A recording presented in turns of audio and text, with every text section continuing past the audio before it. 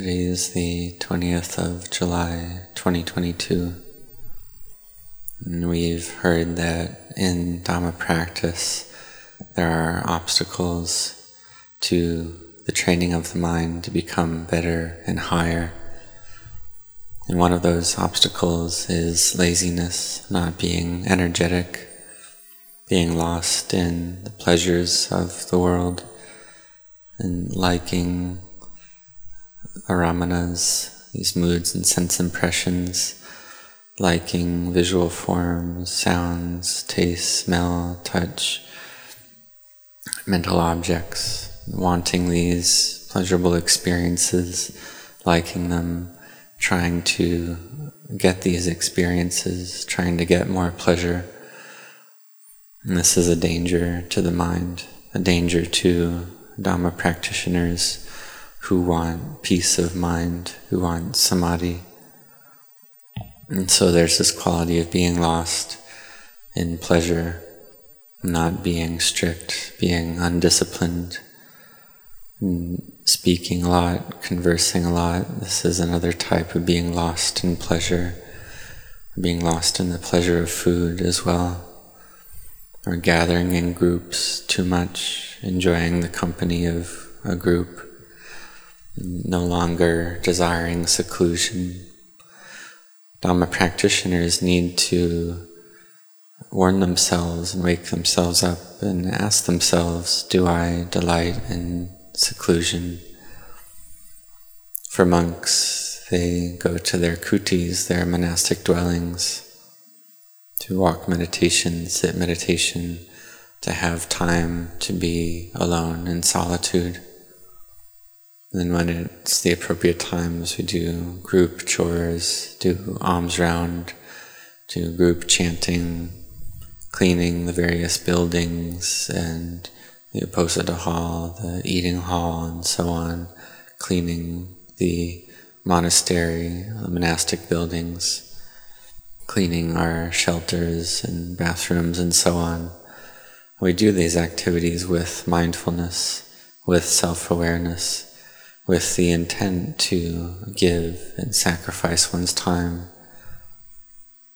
Because we see that in a given day, the night and day is constantly passing by, and to be lost in pleasure is a type of unwholesome karma, of demerit. So we may know that we do some good karma and some bad karma, some wholesome actions and some unwholesome actions. And as Dhamma practitioners, we practice to be firmly established in the 5 precepts, to do this goodness all the time. And if we have a day off of work, then we come to give alms, to listen to Dhamma. And when the time comes in the evening, then we listen to Dhamma, we chant, we sit meditation. We practice to wake ourselves up, to alert ourselves that the days and nights are constantly passing. What are we doing with our time? So we practice to be heedful, to put forth effort, to have perseverance, and to have care in our actions. So we see that all kilesas, all types of demerit arise right here in our own hearts and minds. And so we seek and practice to cut off and abandon these unwholesome mind states, these kilesas. If we think in an unwholesome way, then we seek to abandon those thoughts. And we have experience already with these things, and so we know that they're unwholesome. And so when they arise, we try to abandon them. And if they have not yet arisen, then we seek to avoid their arising. And when they're present, then we seek to cut them off, to abandon them. So we practice like this. And we practice to give rise to meritorious states, to have effort in giving rise to wholesome states, such as chanting, having effort, having perseverance. And sometimes we use the quality of patient endurance as well. Sometimes we come to give generosity, to give alms, and do merit at the monastery. And it may be raining, there may be traffic, there may be various obstacles. So we patiently endure these obstacles. And as monastics doing alms round, sometimes it's raining heavily and one gets wet on alms round. Or perhaps there's rain on the way to go to chanting. And sometimes if the rain is too heavy, it's a very heavy rain, then we cancel the group chanting. But sometimes we have laziness, and so we seek to abandon this quality of laziness, to practice consistently and evenly. This is right effort, to do walking and sitting meditation, to have effort continuously all the time, to develop wholesome states, to grow in merit, in order to realize the end of suffering. Because the end of suffering is realized through effort. So we see these feelings in the heart, liking and disliking, and we see that this practice, it's not difficult, it's not hard. We merely bring the mind to not like, to not dislike. If liking arises, we contemplate liking as uncertain, it's not sure. If disliking arises, we contemplate it's not certain, it's not sure. So we practice to have mindfulness, to have energy and effort in this, to make our minds firmly established in peace, which then allows wisdom to arise, to then abandon this liking and disliking, to stay in the middle, to see the Dhamma, to see vimutti, liberation, which is done through seeing sammuti, or convention. We consider this self, the sense of self, where is it to be found? Beings are constantly being born and dying, born and dying. Where is any self to be found in that? So whether humans or animals or other beings, constantly dying and being born. And in truth, it's just these four elements, just these five khandhas. With wisdom, we see that actually there's no one there, there's no self to be found.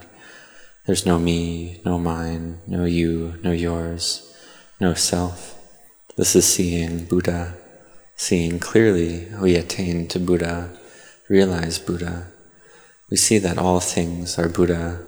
Buddha is in all things, which is to say emptiness.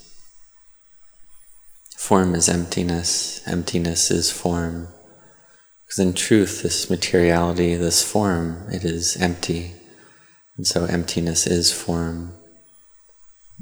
That form, materiality, it doesn't exist. So in terms of convention, we call things rupa or nama, form and mentality. But really, there's nothing there. It's empty. So this is wisdom. And when we see this clearly, then we don't suffer. And when we suffer because of the sense of self, because of mine, me and mine, you and yours. So may you have effort, may you persevere, may you set your hearts on this practice. Because this realizing of Dhamma, it's not beyond our knowledge or ability. So try to take care of your mind, take care of your heart and mind well. In the beginning it may feel difficult. In the beginning it can feel difficult. We have these mind states of greed, aversion and delusion, which bring heat to the mind. So therefore we need to have effort to practice, to do this a lot, to grow and develop a lot. In the beginning we have doubts, this doubt which is an obstacle in our practice, which is a hindrance, makes the mind chaotic and agitated. We doubt about the right way to practice, how to practice. This is because we want fast results, we want things to go quickly. But in reality, these doubts make us go slowly. And sometimes we wonder, well, if I don't doubt, will I go the wrong way? Will I be lost? So this is just more doubt. But then when we truly realize peace of mind, realize samadhi, then our doubts vanish. The mind feels rapturous and happy. The body and mind feel light. We see the way to Nibbana. We contemplate the body as empty. Then we understand clearly that this is the way. This is the way to the end of suffering. This is the Gotrabhu Citta, Gotrabhu Jnana, the change of lineage, mind and knowledge, seeing that this is the way. And this is something we gradually realize bit by bit, one step at a time, this abandoning of the defilements. And we cut off these defilements just one bit at a time, one thread at a time. It's as if there are many ties that bind the heart, that tie it down, these fetters. And if we cut just one thread, then the mind feels very spacious and empty. This is walking the path of sila and samadhi, then wisdom which arises. And this arises such that the kilesas are temporarily abandoned, temporarily cut off. And then a great amount of energy and strength comes to the mind. The faith becomes very firm, and effort arises of its own accord. We don't need to tell ourselves to practice or force ourselves to practice, but it arises by itself. We walk, we sit in meditation, feel this fullness and happiness of heart. We see it's like in the world meeting something of great value, something like pure gold, or even more valuable than pure gold. We meet something of great value like this, and there's limitless quantities of it. There's no end to it. And so, in the worldly way, we would seek out this wealth. And even if it were raining very, very heavily, we would still work and make effort to gain that wealth. We would still go out, even if it was raining, to get that valuable item. And it's the same way with this fullness and happiness in the heart, with the understanding of Dhamma.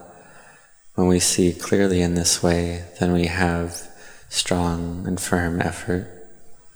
The mind is gathered in samadhi. We contemplate the body. The mind becomes empty. And seeing this emptiness, then we have more confidence arise. Our confidence becomes firmer. We see that this is the way to Nibbana. So we see this clearly, and it's something that takes time. We look at the examples of Venerable Anya Kondanya, and Venerable Yasa and his group of friends, or the 5 ascetics. And for many of them, or most of them, is the case that the first discourse they heard, they realized stream entry, and they all realized arahantship in no long time. And for ourselves, we consider that we practice for many years, perhaps 3 or 5 years, and we may feel that the mind lacks energy, lacks strength, but we see clearly bit by bit, gradually, and confidence arises, knowledge arises. We see bit by bit that in truth there's no self there to be found. And so this knowledge arises again. Because these kilesas are very thick, this Sakkaya Ditthi, this personality view, is a fetter that's very thick in the mind. And so we keep cutting these threads that tie the mind down. And then when we get to the last thread, and we cut that last thread, and this is knowing and seeing the Dhamma. So may you never give up, may you not retreat, may you have patient endurance, have firm effort, perseverance, may you strive in your practice. May you do it like this, practice like this, then you'll meet with success. It's just like in the worldly way, we see something of great value, and we don't give up, we don't let up in our efforts. And when we do it like this, then we're able to be rich in the world, to be a wealthy person in the world without difficulty. And for Dhamma practitioners, we practice to become wealthy in the Dhamma, to see the Dhamma, to see the Lokuttara Dhamma, the Dhamma that is above and beyond the world. This is something that we have to practice and train in, have patient endurance with, to make our patient endurance to the level of an expert, and then we can feel at ease. So may you patiently endure, no matter how difficult it gets, may you patiently endure. May you strive in your practice. May you set your hearts on this.